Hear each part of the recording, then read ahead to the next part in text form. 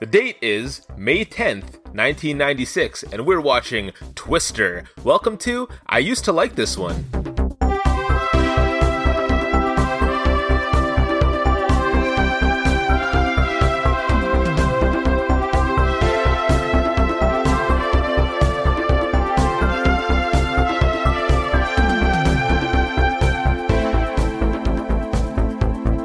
Hello and welcome to I Used to Like This One, the show where we take a look back at movies we remember fondly from our childhood and attempt to look past the nostalgia to see if they still hold up. My name is Sean Wells, and with me, as always, is the Dustin Davis to my Robert Rabbit Nurek. Hello, I'm Colin Stewart. I know, they're not exactly the names that roll off the tongue because there were very few names in this movie that I actually remembered. Yeah. But that's Philip Seymour Hoffman and Alan Ruck. Okay. So I went on based on the status of the actors and how much I like the actors, that those are the names I chose. Fair enough.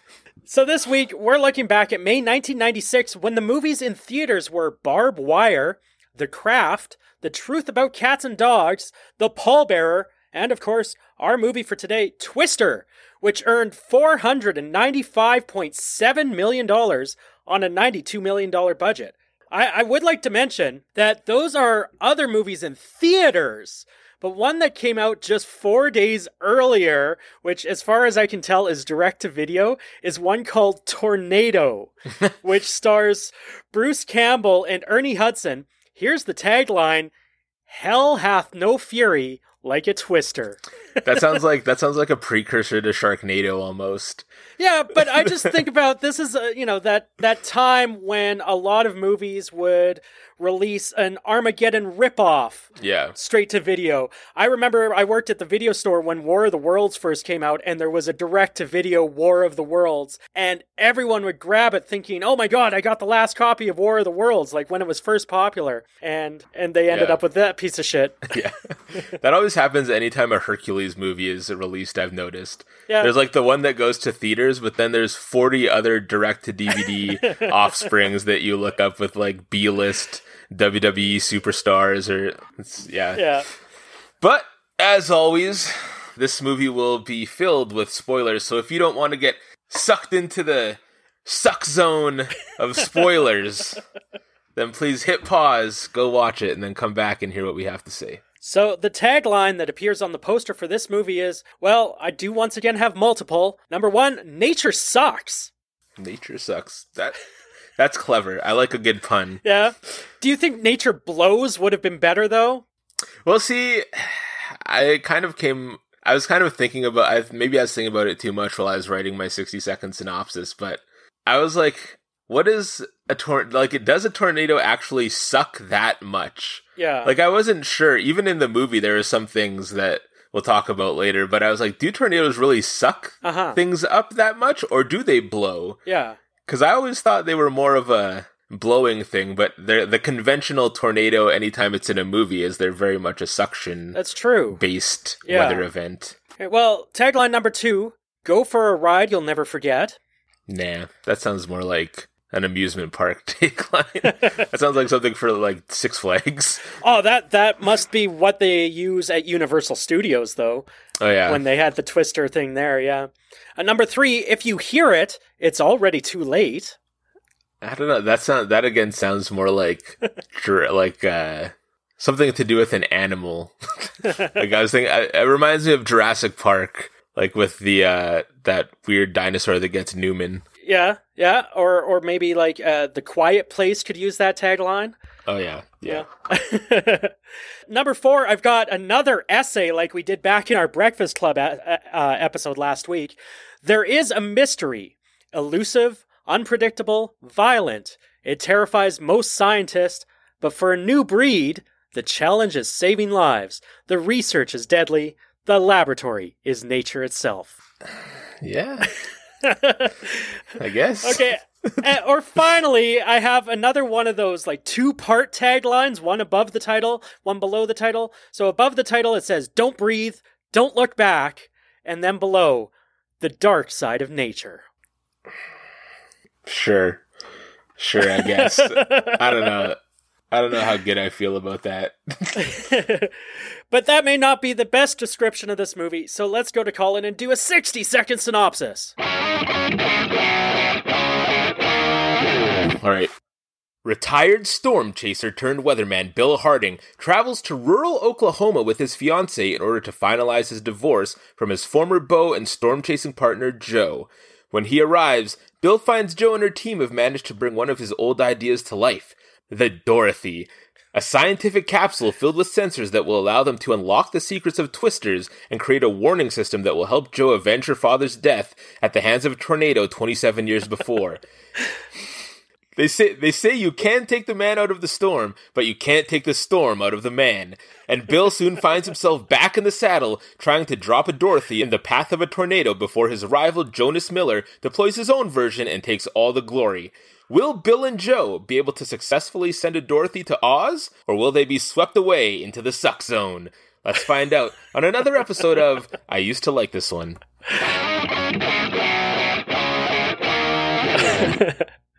Nice. I did read that one of the taglines was simply, "It sucks." But they decided against it because figured it worked to the advantage of any critics or audience members that hated it. Mm-hmm. So this week, we have another by request episode from one of our listeners. And so this week, our listener request comes from Cameron J., and he requested that we do Twister this week. So I know that this is one of those that for me, when I look back at my memory of Twister, I remember the movie, but I forgot so much of the movie. Like, this is one of those ones that I only vaguely remembered until I actually started watching it. Like, Cary Elwes, I completely forgot that he was in this movie. And like, the whole villain storyline or rival storm chaser storyline, I forgot about. But, I mean, it was exciting back then, but it's a mindless movie, and, I mean, there is still definitely some excitement to it for me now on this watch. But what about you, Colin? What is your history with Twister? I have literally no history with Twister, other than I just remember people talking about the cow scene a lot. I remember seeing the trailer for it when I was younger, and specifically just that scene, but I don't actually remember. I never watched it. I had never watched it until I watched it this week. Okay. So yeah, I was kind of legitimately just going into it blind without really any reference point at all. Yeah. It's not the movie that I thought it would be. Yeah. I can tell you that much. Yeah, I remember going to Universal Studios 20 years ago when I was younger, and how cool the Twister exhibit or Twister show, Twister ride, whatever you want to call it, because it wasn't really a ride, but I remember how exciting that was, and the cool, showing you the fury of nature live. It was pretty exciting. I don't know if that one's actually still at Universal, but I think I have more memories of the live show than I do of the movie itself. There's a Twister at Universal, you're talking about at Universal Studios. Okay. But let's jump into Twister. Interestingly, I read that this is the first movie released on DVD and the last movie released on HD DVD. So interesting. So Twister, just bookended the DVD, HD DVD life there. Yeah. It's directed by Jan de Bont, who is the director of Speed. I read that this one was one that they tried to get Steven Spielberg, Robert Zemeckis, Tim Burton, John Carpenter, James Cameron, and John Badham to direct. And so he was like their eighth choice. And some of those names, it's just like, what would a Tim Burton Twister look like? A lot more miniatures, I'm sure, right? Yeah, it would have been all on soundstage somehow. Yeah. It would have... Yeah, I can imagine this movie with the Tim Burton aesthetic. It would have had to just be completely outside of what we know of Tim Burton. Yeah, yeah. But it probably would have had Johnny Depp. There is a very good chance. Yeah, Johnny Depp and Helena Bonham Carter are the two leads in that movie. Yeah. It's produced by Michael Crichton, Ian Bryce, and Kathleen Kennedy, and it's written by Michael Crichton and Anne-Marie Martin. This is her only writing credit. She actually has 30 acting credits. Days of Our Lives, she has a few hundred episodes of that, but she's Michael Crichton's wife. Yeah. Michael Crichton is Jurassic Park, right? He wrote that. Yeah, Jurassic Park, okay. Congo, yeah. I did also read that Joss Whedon and Steven Zalian were brought in as uncredited script doctors at $100,000 a week as their fee. So there's a bit of a ghostwriter on this too. That's a pretty good rate. Yeah, I'd take it. So we start the movie with a flashback to June 1969 and the tragic backstory of Joe Harding. I definitely enjoyed how you said in your 60-second synopsis that this is a revenge story. It totally is. And we see why right here. Yeah.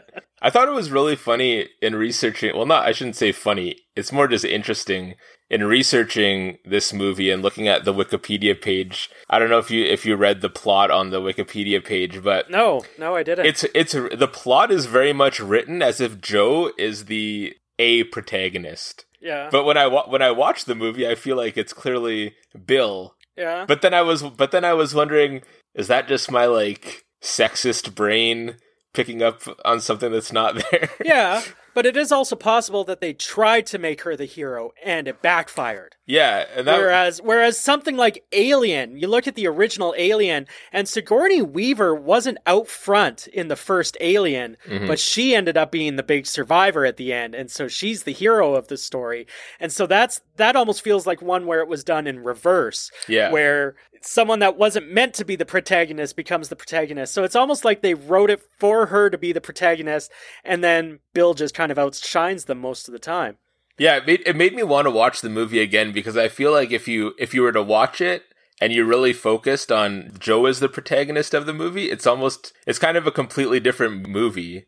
Yeah. There's a little bit more like, there is more of that weird revenge story where it's almost like she's literally trying to track down the tornado that killed her father.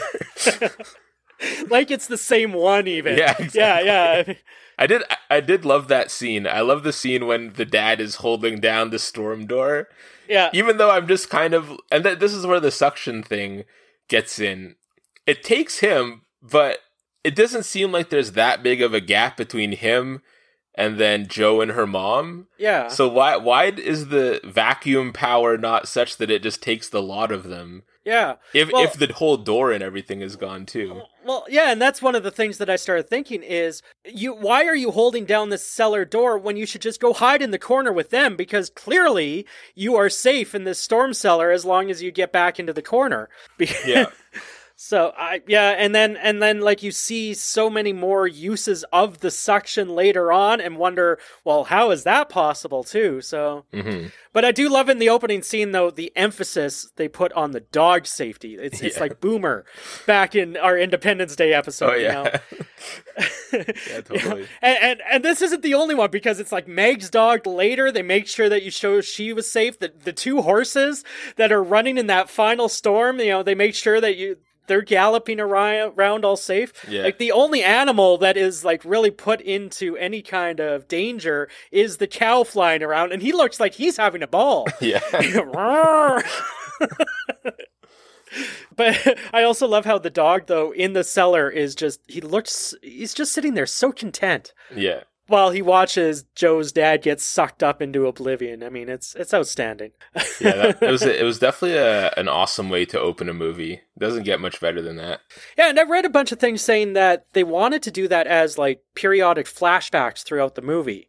But instead, I think it was Steven Spielberg that said, no, you should just do that as the opening to the movie. Yeah. And so they ended up doing that. And I think it's so much more to it, because then you can watch the whole movie and understand Joe's psychology instead of like them feeding you pieces every once in a while. Yeah. Yeah. I mean, because the only real revelation that you end up having with Joe is when you find out that it was specifically an F5 that took her father. Yeah. And I love when that reveal happens, because it's Melissa going, well, is there such thing as an F5? And everyone around the table, it's like, it just stunned looks on their face, utensils clatter to the plates, because it's like, it's like they spoke Voldemort's name in the middle of Diagon Alley. It's like everyone is so shocked that how could you possibly think of saying the word F5 yeah. with Joe in the house? But yeah, so we're in our present day. Let's first talk about our engaged couple that shouldn't be there. Bill Harding, the human barometer, and Dr. Melissa Reeves, and they're played by Bill Paxton and Jamie Gertz, who we talked about in Lost Boys. I read that her first acting performance was as Dorothy in a school production of Wizard of Oz.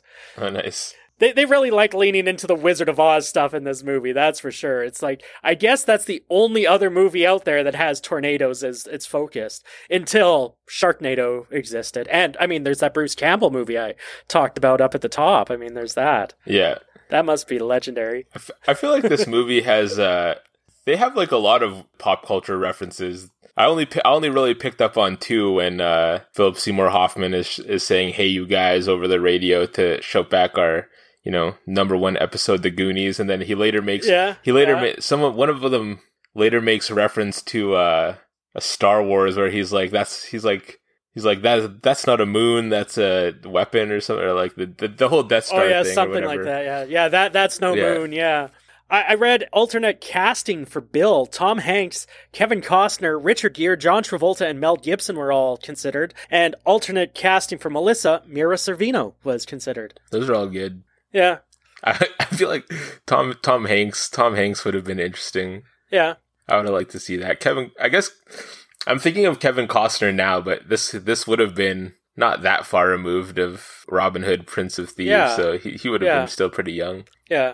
And John Travolta would have been hot off of his Pulp Fiction resurgence. Yeah. So. Yeah, I find Bill and Melissa. I thought they were gonna make Melissa a harder character to like. Yeah. But I actually really like her. I feel bad for her by the time the movie is done. Oh, absolutely. Yeah. And I feel like her only role in this movie was to help provide layman's terms for the audience. Yeah, like not only are they dumbing down like the scientific jargon, but there's also the moment with the F5. Let's teach people what an F5 is. But all she does is help show us why Joe is so fucking obsessed. That's it, and to educate us as a dumb audience. But other than that, she serves no point because she just breaks up with him halfway through it, calls off the engagement. Mm-hmm. She did have some fun moments though. Like I enjoy her taking all the cell phone calls from her patients in the back of the truck. And every time it's like, I can't talk right now, but then she talks to them for like a couple more minutes. It's like, dude, no, like I'm in the middle of a tornado. I'll call you back. Yeah. But they did have the one good line of, "I gotta go, Julie. We got cows." Yeah. I think to your point, like she is more than just like being the layman's term person. She's like the person that the audience can most readily identify with. Yeah. Like I'm thinking even in the one scene where they're like in the house and the tornado's coming and things are crashing around and she's like freaking out, being like, "I can't do this," and blah, blah. Like she's kind of like how we would all be in that situation, because I think it takes a very special person to be a storm chaser. A very special kind of person. Yeah. Yeah. And I mean, on top of the layman's terms, I do wonder how much of this stuff like is actually storm chaser isms. Like, it's definitely a sidewinder, or is sucked zone actually something that meteorologists out there use? We got a jumper, the cone is silent. Like there's all these things where it's like, okay, I remember the first time I watched Backdraft and them trying to teach you all the science about why you don't just bust down a door. And so it's like, Did I learn something? Was this movie educational? How dare you make me smarter? But yeah, Melissa does really get done dirty in the end when she learns by radio that Bill's not into her anymore. I mean, that is an absolute amazing pickup of that radio, though, I have to say, with this argument taking place like 30 feet away, and they're being heard over the rain and the wind, but clear as a bell. But like, I just don't understand his line too of like, "Look what you have, Joe. Look at what you have." And she says, "What do I have? You have me, Joe." Like, I don't understand. Like, she gets done really dirty. Like, poor Melissa, that this is how you find out. And your only person to console you is Dustin, the fucking creepy guy.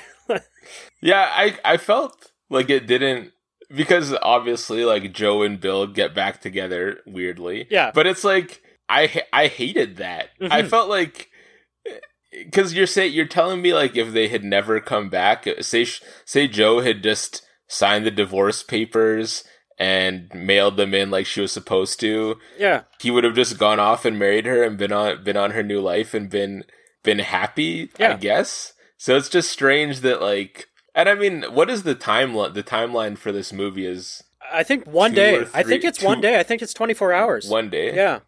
So then it's like in 1 day, just based on the like, oh, we're going to we got to chase the storm together again. Yeah. They're like, oh yeah, whatever, and they never really explain exactly what it was that caused the rift between Joe and Bill, or what was so severe. But I feel like if you're getting divorced, some like, real shit must have happened, and 1 day of storm chasing is going to heal all that. Yeah, irreconcilable differences is a very popular phrase when it comes to divorces.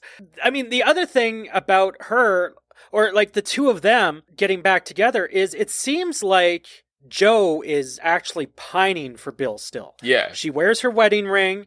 I don't understand the moment when she takes off her class ring and puts it on her wedding ring hand when he first shows up. It was a very weird thing. Why are you I didn't get it. Yeah. Like, are you trying to hide that you're still wearing the diamond ring? Just take the diamond ring off. I don't know. But Bill shows no evidence that he is actually pining for her. So at the beginning, it's very one way. So what makes him turn around out of this happy relationship that he had? Is it just, is this a thrill seeker mentality that I don't understand, where it's just, I've got more in common with Joe because she liked putting her life in risk all the time. Yeah. I didn't get it. But yeah, Joe Harding, of course, played by Helen Hunt. I did read that Laura Dern was a possible alternate casting. Yeah, I find those two very like interchangeable. Yeah, there's Jurassic Park. Yeah, just you could swap them both out in both movies. But she does have a couple of sick burns against Melissa and Bill when we first meet her. Where she's like, "Oh, not much for browsing, eh?" "Oh, she's a therapist. Yours?" It's just like just digging it in. What do you remember? What kind of therapist she said she was? She's a sex therapist. It's something like that, yeah. It was a very specific one, but specific. I don't, yeah. I don't remember. See if I can look it up. Sorry, she's a reproductive therapist. Reproductive therapist, okay. That's right, yeah.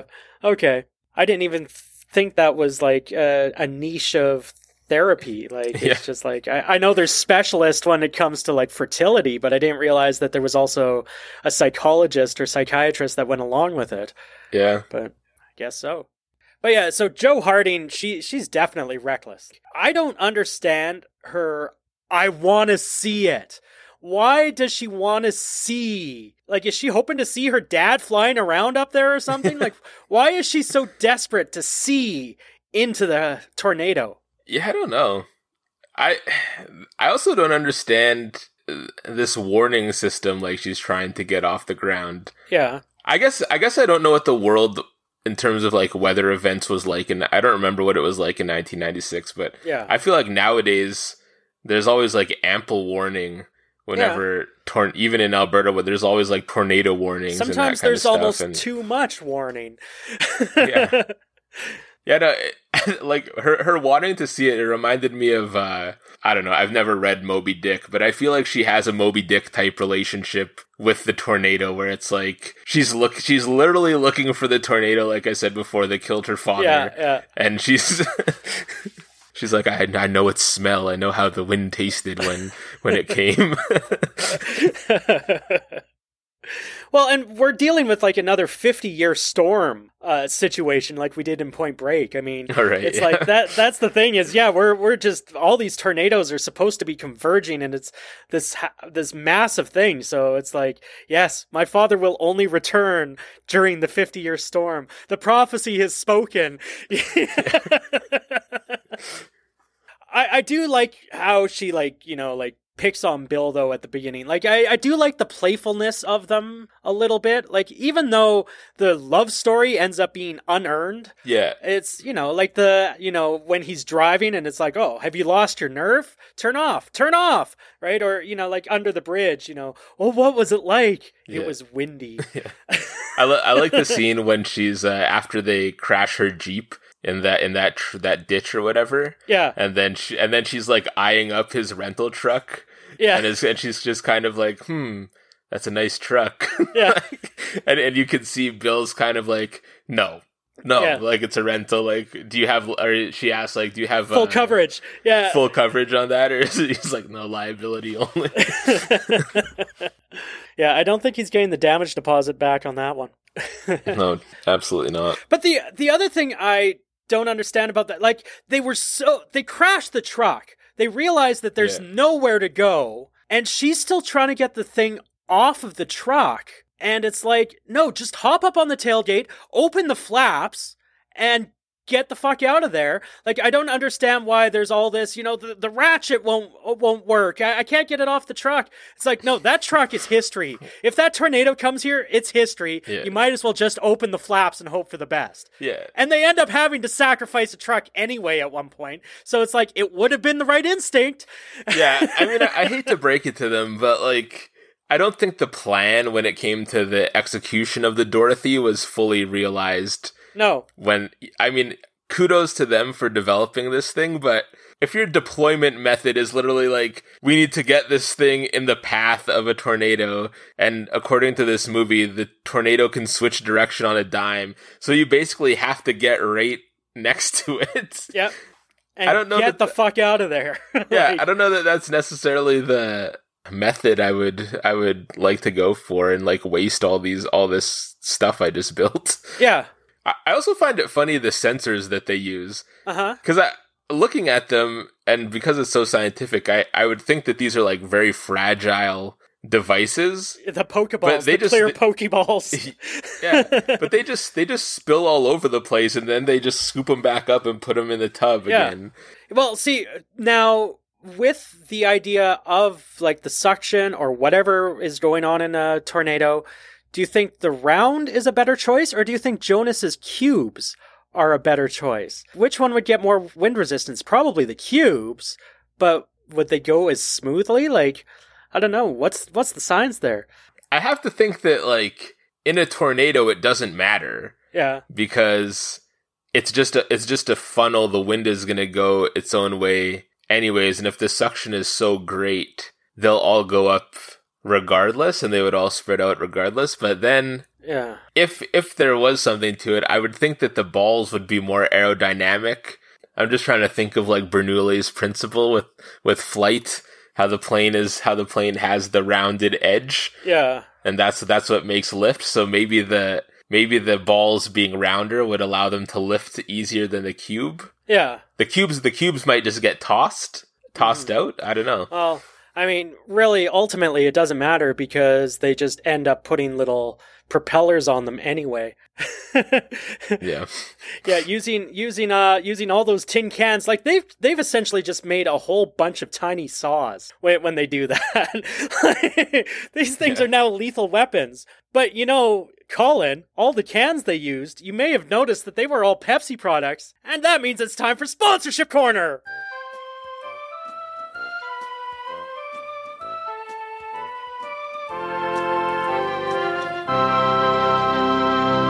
So, always on the lookout for product placements in movies. This week, Twister is brought to you by Pepsi, Dodge, Chrysler, GMC, Ford, and Jeep vehicles, Nikon, Canon, and Sony cameras, John Deere tractors, Cobra and Quartz radios, Pennzoil, Tostitos, Silicon Graphics, Muskogee State College, University of Oklahoma, although the University of Oklahoma one is actually a dig, because they wanted to use the University of Oklahoma's logo on Dorothy, but ended up having to go with Muskogee State College instead. So it was kind of like, well, we're going to put your thing in the movie anyway. I don't understand how that's mocking them. I don't know. The movies Psycho, The Shining, and A Star is Born. There's a Judy Garland connection on that one. Plus, the fictional companies of Hot Pit Barbecue, Blue Tulip Cafe, which is named for Jan de Bont's production company, Galaxy Drive-In, Cross Oil Company, and Benthic Petroleum, which is the same petroleum company that they use in The Abyss, is the Benthic Petroleum Company. And this has been Sponsorship Corner.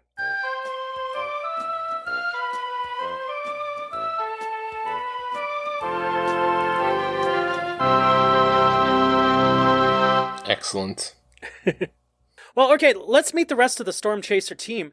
I forgot about a bunch of these people being in the movie, too. Like, we've got Dustin, played by Philip Seymour Hoffman. I read that Garth Brooks, though, was a possibility to play Dustin. That's interesting. Yeah. I can't really imagine him. Garth Brooks seems just so monotone. I can't imagine him being funny like that. Yeah, like, I know Tim McGraw made kind of a decent move over to movies, you know, and there's people like Chris Christopherson and stuff like that, but yeah, I don't know about Garth Brooks. Let's see, we've also got Robert Rabbit Nurek, who is played by Alan Ruck, who we spoke about back in Ferris Bueller's Day Off. We've got Jason Preacher Rowe, who is played by Scott Thompson, who is in Police Academy. We talked about him back then. And then like a whole bunch of others. I mean, it got to the point when you look at the credits where it's like, you've got a guy named Joey playing the guy named Joey, you know? Yeah, I mean, you're not wrong. Like, the cast is it's a pretty small cast, all things considered, and they really don't, like, I agree with you. I don't remember anybody's names really outside of Jonas, Bill, and Joe. Yeah. And then I know Meg, I think, was the aunt or her mom or whatever. Yeah, Meg, yeah. But when it came to the storm chasing team, they all just kind of get glanced over so fast that you don't really even have a chance to take note of their names.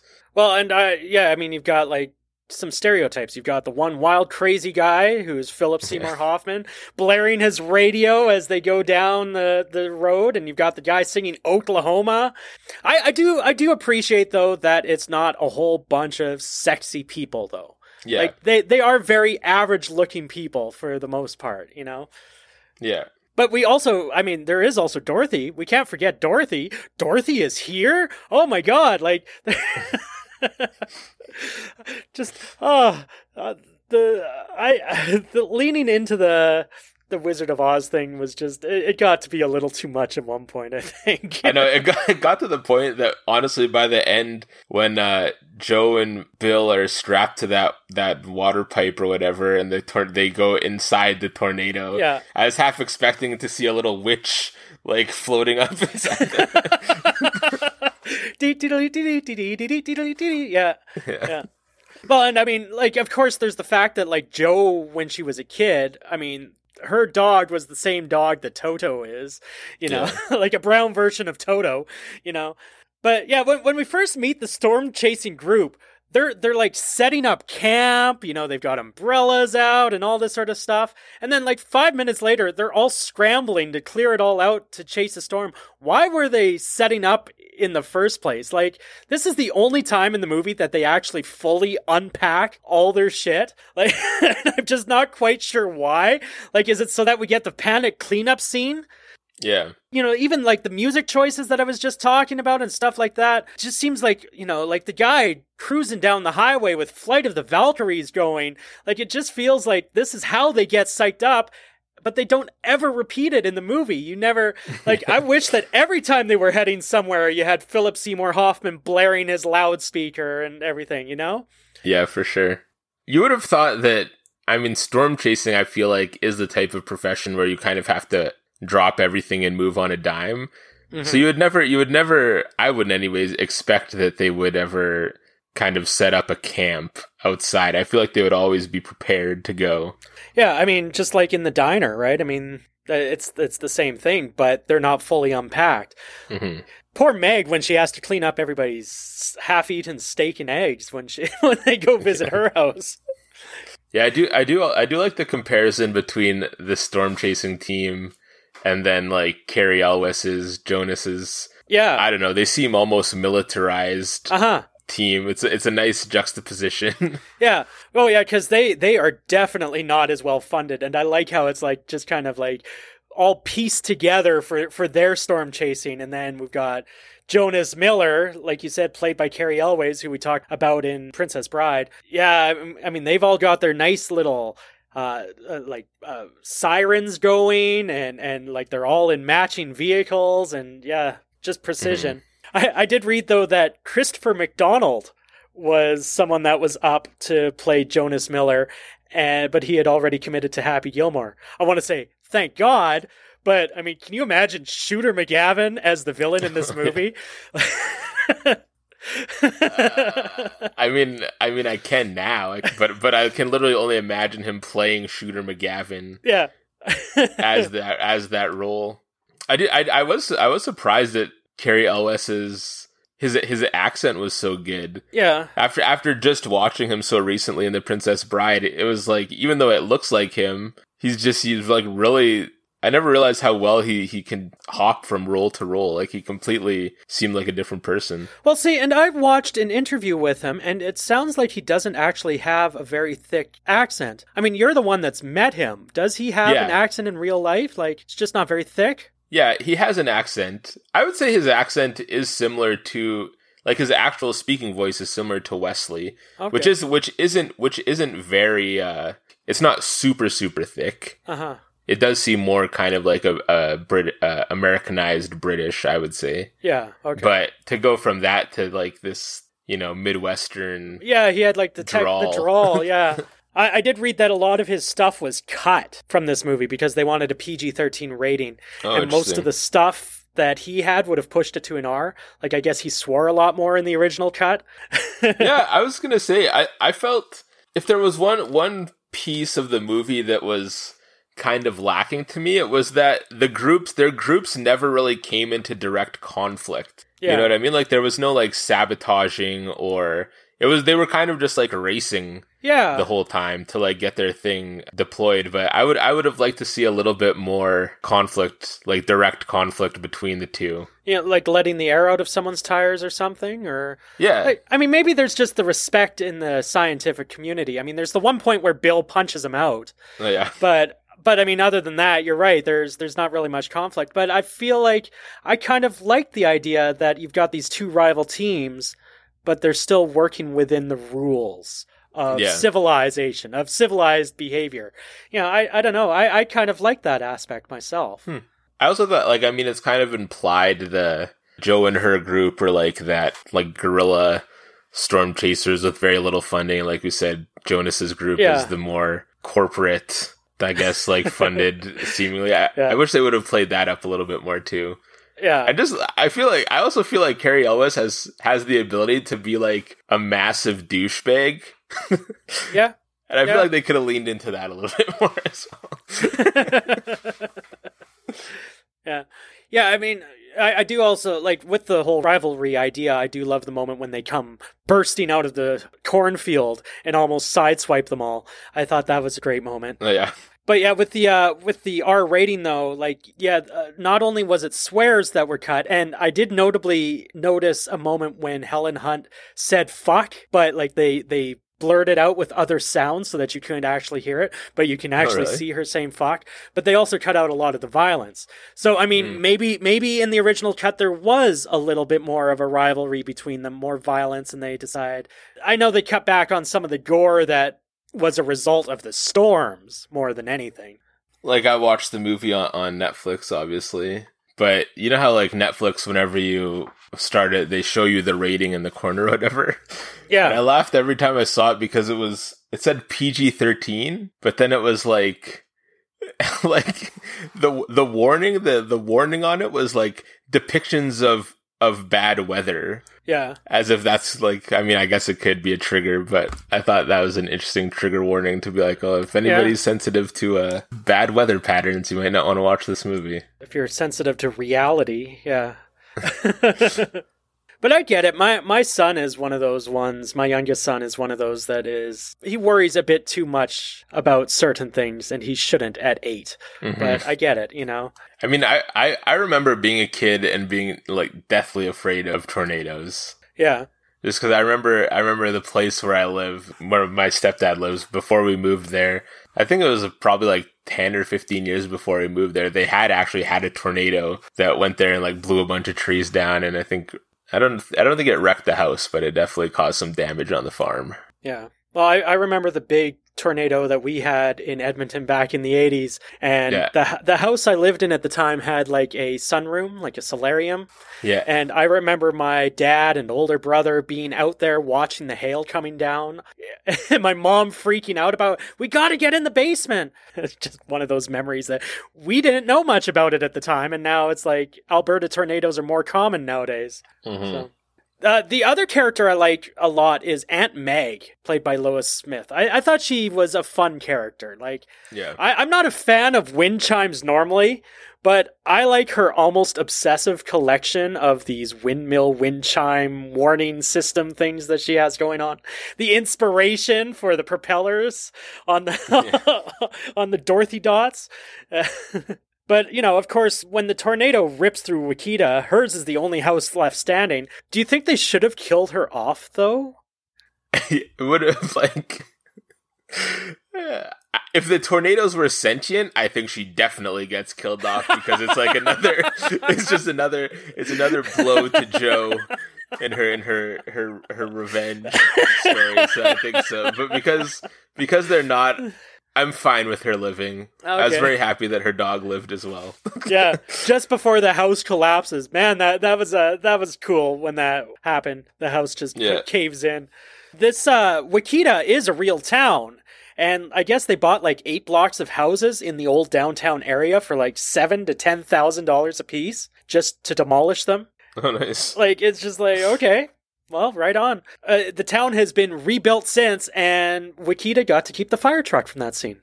Nice. I thought that was nice. Yeah, a little, I guess, maybe a gift from production. But they did such a good job of making it look so devastating. Mm-hmm. Like, you know, the people walking around, like, looking for people, and the set direction in that scene was definitely, way to go. Good job, Twister team. You really did it there. Yeah. Yeah. Let's go from devastation to the real reason we're here, the action and the special effects. And I gotta say that for the most part, I thought the effects really hold up. There were a couple, like I'm not a fan of the inside the tornado effect. I wasn't a big fan of that one because like their legs were so obviously green screen. Yeah, I was very impressed for 1996. Yeah. How well the special effects held up, especially like the tornadoes, like when you see them in the distance. I thought for sure they were gonna look like too like fake, but I thought they actually looked really good. The two that stood out to me the most were at the very beginning of the movie when they show the NSSL satellite going over the Earth. Oh yeah. And you can just see like the whole thing is computerized. Yeah. I thought that stood out, and then just the I think it's when Jonas and Eddie, they get swept up in the tornado and you see their car explode inside of it. Yeah. and like people can do that effect on their phone now. Yeah. You know what I mean? Yeah. Which was crazy to think. Like it probably back in the day cost a good amount of their budget to do that effect, and now that's literally the easiest thing you can just download on your phone and do to any video you have. Yeah. Well, I mean, I gotta, since you brought up Jonas and Eddie's fiery death, I do have to say that I felt bad for Eddie. Oh yeah. Because like there's the whole exchange where Bill is like on the radio saying, "You're going the wrong way. It's going to turn. It's going to turn." I mean, he is the human barometer after all, but you know, Eddie is just like, he wouldn't actually put us in harm's way. Like, that's where I say that I like that they're friendly with each other. Yeah. And there's no real confrontation because, like, in this sense, it's like, no, they might prank you every once in a while, but they're not going to steer you into a tornado. Yeah. Eddie was right. And poor Eddie, because of Jonas's arrogance. I mean, Jonas's was poetic justice, but Eddie, I mean, poor guy. He wanted to turn back. I was a bit caught off guard by that scene, to be honest. I thought for sure that was going to be Eddie's moment of no, like, I'm going to do what's right and I'm going to save your life type thing. I did not expect him to just be like, well, I have to follow orders and just... Yeah, that would have been a perfect moment for slamming on the brakes and having the tornado cross right in front of them. Yeah. Phew, missed that by 5 feet. Yeah. You know? I was very, I was impressed. I kept noticing how good the wind was. Like, especially in the... Yeah. I think it's when they do Dorothy number 3 when they're on the road, or maybe 4, when they're on the road and they have the truck and it's just super windy and they're trying to untie everything. And the wind is so good. And I read that they use like some Boeing 747 jet engines to simulate the tornado winds. I thought that was really cool. Well, yeah, and like the hail apparently was an absolute nightmare because there wasn't enough hail or enough ice in Oklahoma to use on the ice machine. Oh, really? But yeah, they're actually shooting ice chips at them while they're driving down this road. That's one of the things that you got to love about this movie is, although the special effects are great, it is hard to tell what's practical and what's not because a lot of it is practical. Yeah. Like all the combines dropping in front of them as they're racing down the road, those are all actually being dropped from cranes. The house rolling across in front of them was actually something that was on a rig. Like, so those aren't digital, but That's you know, cool. Like the cow obviously is. Yeah, the cow is. The cow I read was originally a zebra from Jumanji and they just reworked it to look like a cow. Nice. Yeah, the practical effects I thought were, because I mean that's kind of the thing. If you didn't have the practical effects, I think the movie, even today, I don't think you could do this movie without practical effects, just because the actual weather component of it is so important. Yeah, it would be difficult to get a authentic performance, I think, without it. Mm-hmm. And even in the end, there was like the part where, like when they're running away from the cornfield and they get to that farm. And there's all these wood pieces flying around. Like, you could tell that some of those wood pieces were just CGI and they're kind of told to just, okay, well, roll here, duck here, and then we'll just put something in post. I read that for the sound of the Twister, they took the sound of a camel moan and slowed it down. Oh, yeah. But I also read that the bass was so heavy in the surround channel that this movie was responsible for actually blowing out many theater sound systems. Oh, yeah. And it's just like, yeah, you've got that wind, you've got that rumble. I get it. But yeah, that driving through the house scene though, I think that has to be one of my favorite moments of that. Because, just I guess we're going through, and it's like they're driving sideways up the sideways staircase. And yeah, I really liked that. But I do have to wonder, at the drive-in theater, I mean, we've got the big dramatic, it's coming right for us. Yeah. It's already here.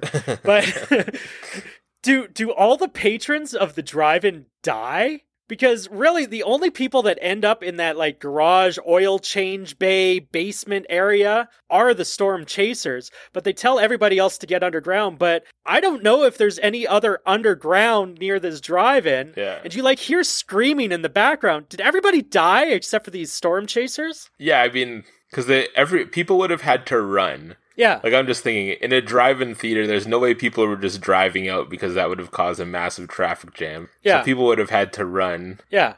I highly doubt it's that easy to outrun a tornado. Well, and I totally forgot about the part where Preacher gets hit with the hubcap in the forehead. And part of me, maybe because like I've seen too many horror movies, but I felt like his head was going to fall apart.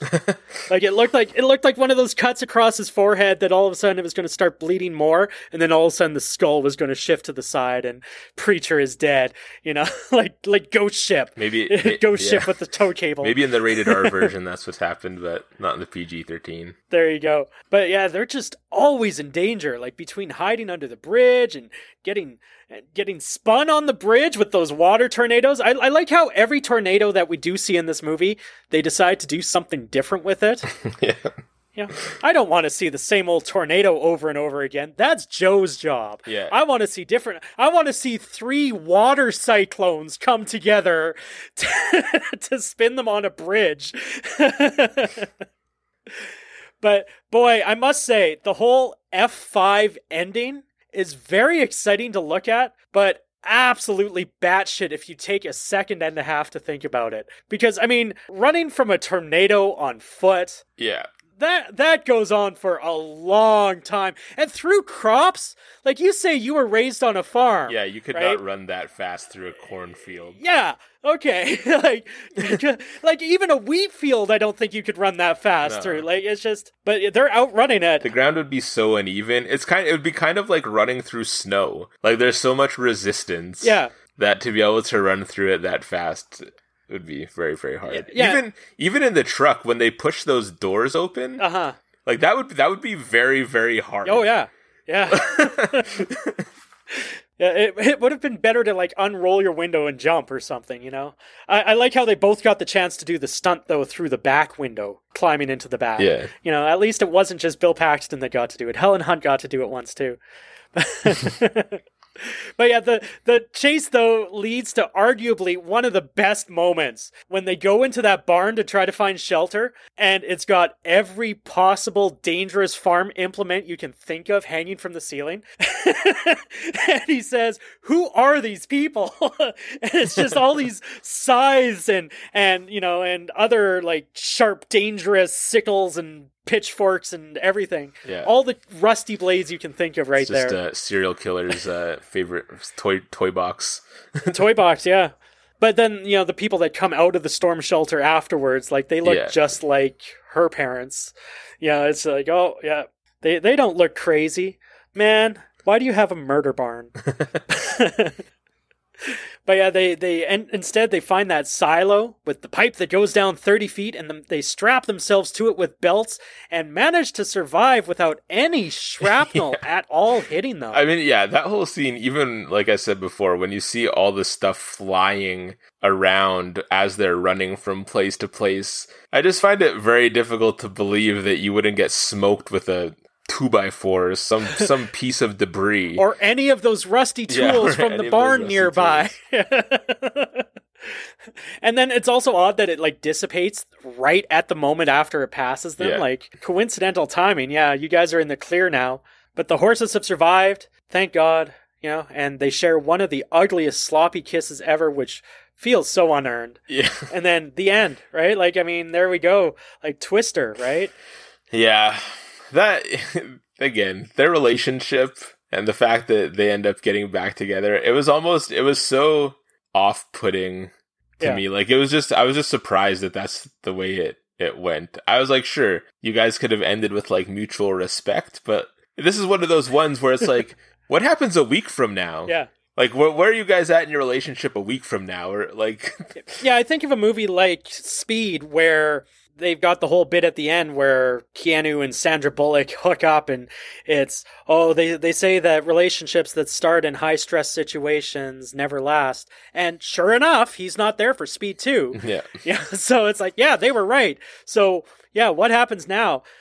Does he have to go and draw up new papers? Because I'm sure she's lost them through all their running through the fields, running away from the tornado. Yeah, they're gone. It would have been even more poetic if they showed an actual scene where you see the divorce papers get sucked out of the truck into the tornado and impaled by some piece of debris and shredded to bits as if our love will last forever. No, it gets sucked out of the truck earlier when Jonas gets in the path of the tornado, and it meets up at the same time as Jonas, and then the fireball vaporizes them at the same time. Yeah, all obstacles have been removed. Yeah. That's what makes it feel earned at the end. It's like, well, they don't have divorce papers anymore, so they might as well get back together. Nice. Sweet. Well, we couldn't leave this podcast without an educational element. And so I was telling Sean before we started recording, but this always happens to me with Jurassic Park. Anytime I watch a Jurassic Park movie, my interest in dinosaurs increases tenfold. And watching Twister, I couldn't help but become fascinated by tornadoes. So I decided to do some research to, educate all our fans about tornadoes, and hopefully, if there is ever a tornado in your area, give you some tips on how to stay safe. Well, let's do this as an extended The More You Know. The More You Know. All right, we'll start with the Fujita scale. So overall, over this entire movie, like we said, there's the F5 that shall not be named and that kind of thing. And, people who might not know, we didn't have Melissa they didn't really explain what the Fs are to Melissa, but the F in F5 stands for Fujita. So the Fujita scale is a scale rating for tornadoes that's based primarily on the damage that the tornadoes inflict on human-built structures and vegetation. It goes from F0 to F5, and F0 is anything less than 73 miles per hour with light damage, and an F5 is wind speeds of 261 to 318 miles per hour, which causes incredible damage. That's 318 miles per hour that's intense.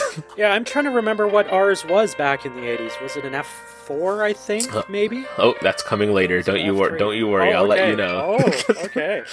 And so we kind of skipped over it, but at the beginning of the movie, I don't remember what it stands for, but they have the NSSL, which is this like weather reporting system. And kind of the thing that they've discovered is that there's a tornado outbreak that's going to occur in Oklahoma. And so tornado outbreaks are the occurrence of multiple tornadoes spawned by the same synoptic scale weather system. And the number of tornadoes required to qualify as an outbreak is typically at least 6 to 10. And so I'm going to talk about a couple, like the three most significant outbreaks, but I'm going to highlight 2 of them. So both of these occurred in Oklahoma, but there was the 2011 super outbreak, which had 216 tornadoes in a 24-hour span, which kind of took place over the southern, midwestern, and northeastern United States and parts of Canada. Like I said, there was 216 tornadoes in a 24-hour span. In total, the outbreak had 360 tornadoes, and it led to 324 deaths. And that was between April 25th and April 28th of 2011. Wow. That's the largest outbreak on record. The next one was the 1974 super outbreak. So the 1974 super outbreak had 148 tornadoes in a 24-hour span, but it only had those 148 tornadoes, and it had 315 deaths. Only 100. Only. Yeah. Only. I mean, the drop off is pretty steep. After the 1974 outbreak, there was one in 2020, which is the 2020 Easter outbreak, that had 132 tornadoes with only 32 deaths. I looked up the world's 5 deadliest tornadoes, and the deadliest tornado ever was on April 26, 1989. I'm gonna butcher this. It's the Dawlatpur Satriya tornado in Bangladesh. Huh. The storm was about a mile wide and traveled 50 miles through poor areas of the Dhaka region of Bangladesh. So the death toll is estimated at 1,300 people because it ripped through a slum. Oh. So obviously in the slums, people are like sleeping on top of huddled people. Close, huddled closely together. They don't have resources. There's no warning system. And then, as Sean highlighted, I just wanted to talk about, there was in our hometown of Edmonton in 1987, there was a tornado that has become to be known as Black Friday on July 31st. So it wasn't part of an outbreak because there wasn't 10, but it was one of 7 other tornadoes that occurred in central Alberta that day. The tornado peaked at an F4 and remained on the ground for an hour, cutting a swath of destruction 30.8 kilometers in length and up to 1.3 kilometers wide in some places. Killed 27 people and injured more than 300, destroyed more than 300 homes, and caused more than $332.27 million Canadian in property damage at 4 major disaster sites. This is from Wikipedia. It says the loss of life, injuries, and destruction of property made it the worst natural disaster in Alberta's recent history and one of the worst in Canada's history. Touchdown for an hour. Let's see you outrun that one, Bill and Joe. Yeah. Running through cornfields for an hour. Only Keanu Reeves could outrun that, as we saw in Point Break. When Patrick Swayze throws it at him. Throws the dog. For anyone interested in knowing how tornadoes form, wind shear is one of the most critical components of the formation of a tornado, which is the change of direction and speed of the wind with height. It creates a horizontal spinning effect within a storm cell.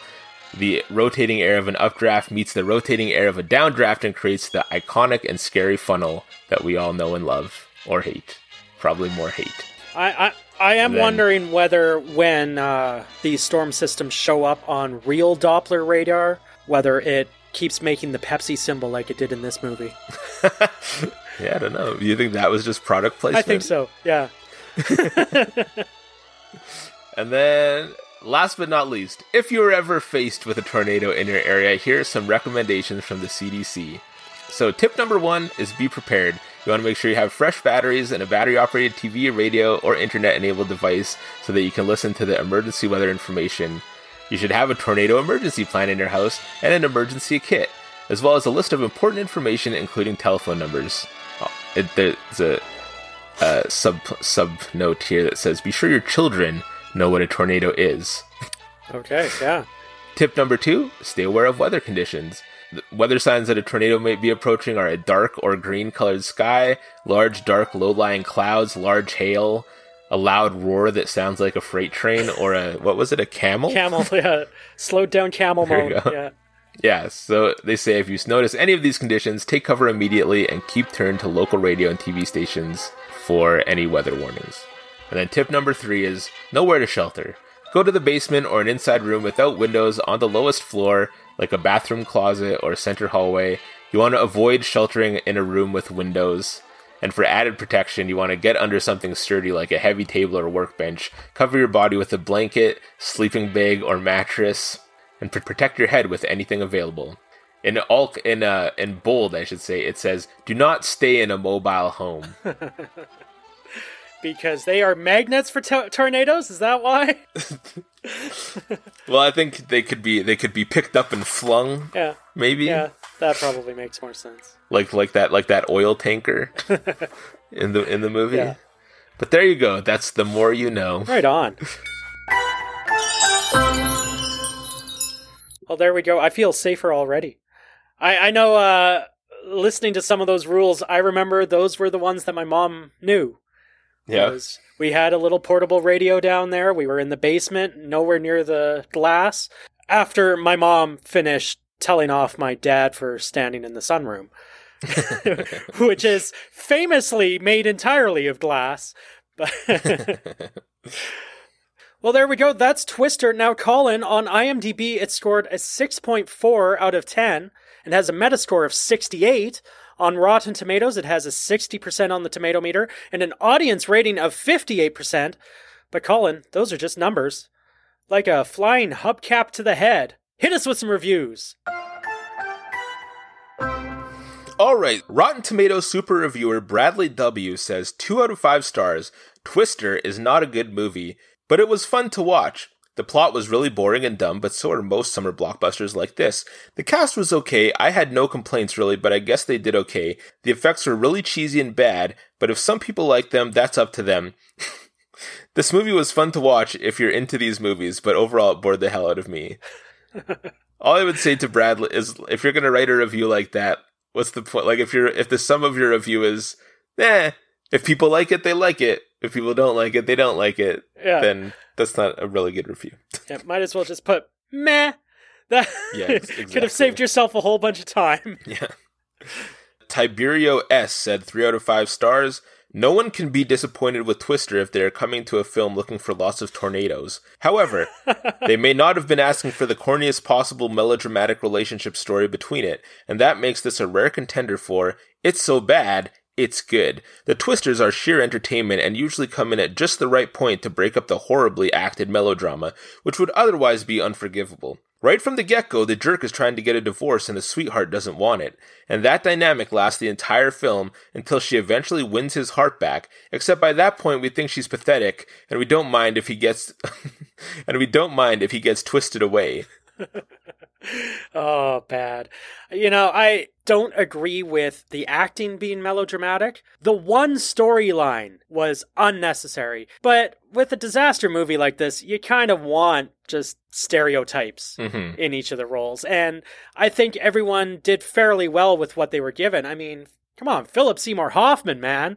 Like, I always think of him as an older guy, and it's so fun to see him as like this like burnout stoner type character. Yeah. That, I don't think the romance was needed, but I didn't mind the acting itself. Mm-hmm.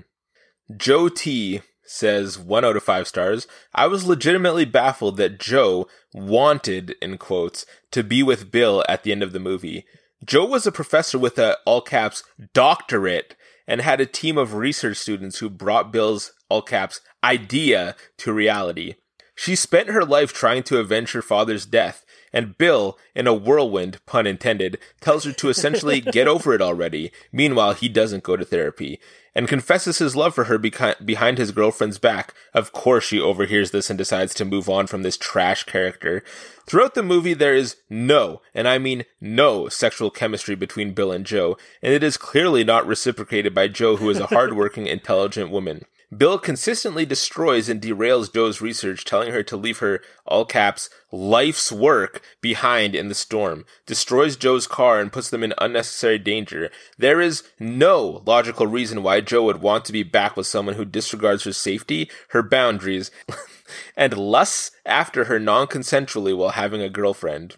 See, and I personally have the complete opposite view on that. Yeah, I was going to say, me too. But, you know, it's kind of like where you said that you kind of want to go back and watch it thinking of Jo as the protagonist of this movie. And it's the same sort of thing where it's like, well, I guess this person is watching it with some sort of like feminist lens that all she sees is this predator. Yeah. That, you know, like, yeah. All right, the last one I have is 5 out of 5 stars from Google reviewer Eric Gruber, who says, I think the movie was cool because I've been watching tornado shows for 5 months and I saw this movie and I watched it 5 times and is still not bored. Watching it is just a really cool movie to watch. Mostly I think a lot of people watches it because they like tornadoes, and this movie is a good movie to watch if you like tornadoes. Also, it will be so cool if you guys make a Twister 2. I will watch it 8 times a day. The movie also inspired me to be a storm chaser when I grow up. I've been watching YouTube videos, and I still do, but I also watch Twister. It really helps me become a good storm chaser for when I grow up. The last reason why this movie is full of action, all the Twisters are full with action, and all the storm chaser stuff, they are just filled with action too. I find the movie cool to watch, and you should try to watch it too. What year was that, review written in? It's from 5 months ago. Oh, so that person doesn't realize that there is actually a Twister 2? Oh, I didn't realize there's a Twister 2. Yeah, it's like it was like a made-for-TV movie. It's called Twister 2: The Terror Continues, and like the can you see that on your screen? Look how terrible that poster looks. Yeah, that doesn't even look. That's a real. That's what it says. Yeah, it got a 4.1 on IMDb and 54% on Rotten Tomatoes. Who's in it? Sharon Lawrence, Mark Paul Gosselaar, Corbin Burnson. So there we go. There's Carl Lewis. This can't be the. It seems it's. Oh, it is! Oh my god, it is actually. I was going to say it can't possibly be the track athlete Carl Lewis, but it is. Oh my god. But yeah, it was made for TBS back in 2002. It seems to be like not, what's the word? It's like not canonical, because I'm just looking at a bunch of, there's like some articles from like 2020 and 2021 that are like, oh, Twister 2 isn't happening, but a Twister reboot is. So I feel like, does anybody know that this Twister 2 happened? Oh, maybe. I don't know firsthand, I can say that much. Oh, here we go. Somebody does. Surprise, AV Club. AV Club has surprise. Twister 2 already exists. And apparently it has the best plot summary. Let's see if we can find... Well, at least knowing that Carl Lewis is in it, that's someone that should be able to outrun a Twister. I mean, yeah. I'm just looking up. Twister 2, the IMDb page for Twister 2, The Terror Continues. It says it's a documentary, and then it says footage of real tornadoes without any coherent story. But this seems like a different... That's the Twister 2 that... Because that makes it sound like, if those are actors in it, that makes it sound like it's like the Blair Witch. It's like a found footage type movie. Cloverfield or something, you know? Yeah, I'm confused. Like, so on Google, when I put Twister 2, they have the one with like Sharon Lawrence, Mark Paul Gosselaar, Carl Lewis, is a movie called Atomic Twister. Okay. What is Atomic Twister about? Down the rabbit hole. See, and I thought I went overboard by bringing up Tornado starring Bruce Campbell. Yeah. Atomic Twister. The staff of a nuclear reactor must struggle to avert a disaster when tornadoes cause damage that threatens to start a meltdown. There's potential. Okay. There's potential there. Well, hey, if you can have a Sharknado, you can have anything, right? Yeah. Right on. So, 6.4 and 68 from IMDb and 60%, 58% from Rotten Tomatoes. Colin, it's your first viewing of this movie. What do you think of Twister? I don't think it's bad, but I don't think it's a great. Yeah. I can definitely see if you watched it in 1996, it was probably awesome. It seems like one of those movies. Mm-hmm. I thought the plot was lacking. I would probably fall in the Rotten Tomatoes area of like, I'd maybe go a little bit higher. Like I'd probably give it like a 60%. Yeah. I think I just think they could have added a little bit more, like fleshed out the storm chasing team, had a little bit more, had some like higher stakes than just like, oh, we need to get this contraption into a tornado. Mm-hmm. And then again, I thought the love story was a little too forced. It was almost like they decided, oh, hey, like halfway through production, wouldn't it be cool if these guys actually got together?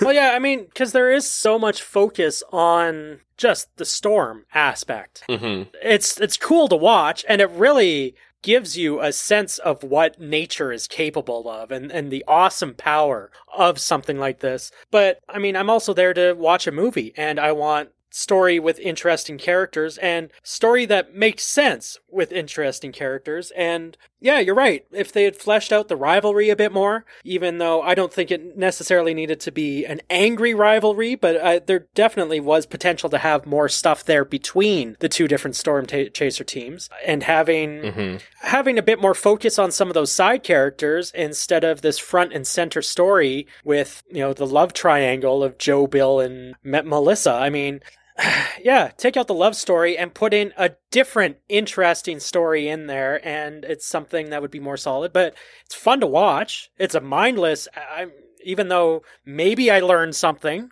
I don't know. Yeah. But it's still just, it's a fun popcorn movie, and oh yeah, I enjoyed watching it, but don't dig too deep into the story. And I mean, I'm kind of in the same 60% range myself. I don't think it needs to go higher than that, but I wouldn't say don't watch it. Yeah, no. I think it's a good theater movie. Like, if they ever put this movie back in theaters, I'd be tempted to go watch it in the theater with the surround sound and that kind of stuff. Yeah. I think that would be fun. Absolutely. As long as it doesn't, like, blow out all the speakers. Yeah, blow your eardrums out. Or what was it? Die Hard. Was it Die Hard or Lethal Weapon that blow you through the back of the theater was the tagline, yeah. Well, there we go. That's our by request episode featuring Twister for Cameron J. And that's our show for this week. If you like that show, one thing you can do to really help us out on the business end is just tell your friends. Share our posts. Word of mouth is so important for a podcast trying to get noticed and trying to build from nothing. We don't have millions of fans like someone like Conan O'Brien, so we need everybody. What? No, it's just, like in Corner Gas, whenever they say Woolerton, everybody spits. So I was just spitting on Conan O'Brien. So we need everybody listening to our show to tell a friend, and eventually we'll have more followers than some of those other podcasts, and we will be mighty as a family, all of us together. Or if you want to go above and beyond and help us out, go to whatever app it is you listen to your podcast on and give us 5 stars. Just give us a review. It doesn't matter what you say, because it's not for our egos, but give us those 5 stars, help drive us up the charts, and help us get noticed. And be sure to check out our website, www.IUsedToLikeThisOne.com. There you can find links to all of our podcast episodes, as well as our social media. We have Instagram, we have Twitter, we have Facebook. Please go on there, give us some likes, give us some comments, give us some shares, tell us what you think of the show. You can also email us at IUsedToLikeThisOne, all one word, @gmail.com. Drop us a line and let us know what movies you used to like, and then maybe you'll find us talking about them on the show. And if you would like to donate to us and be a producer of the show, just like executive producer Joshua Blum, you can go to patreon.com/IUsedToLikeThisOne and become part of our Patreon family. I Used to Like This One is created by, hosted by, and produced by Sean Wells and Colin Stewart. It is edited by Sean Wells, music by Lyndon Carter. Look for his band Carter and the Capitals anywhere you listen to music. Thank you for listening, and join us next week when we take a look at another movie on I Used to Like This One.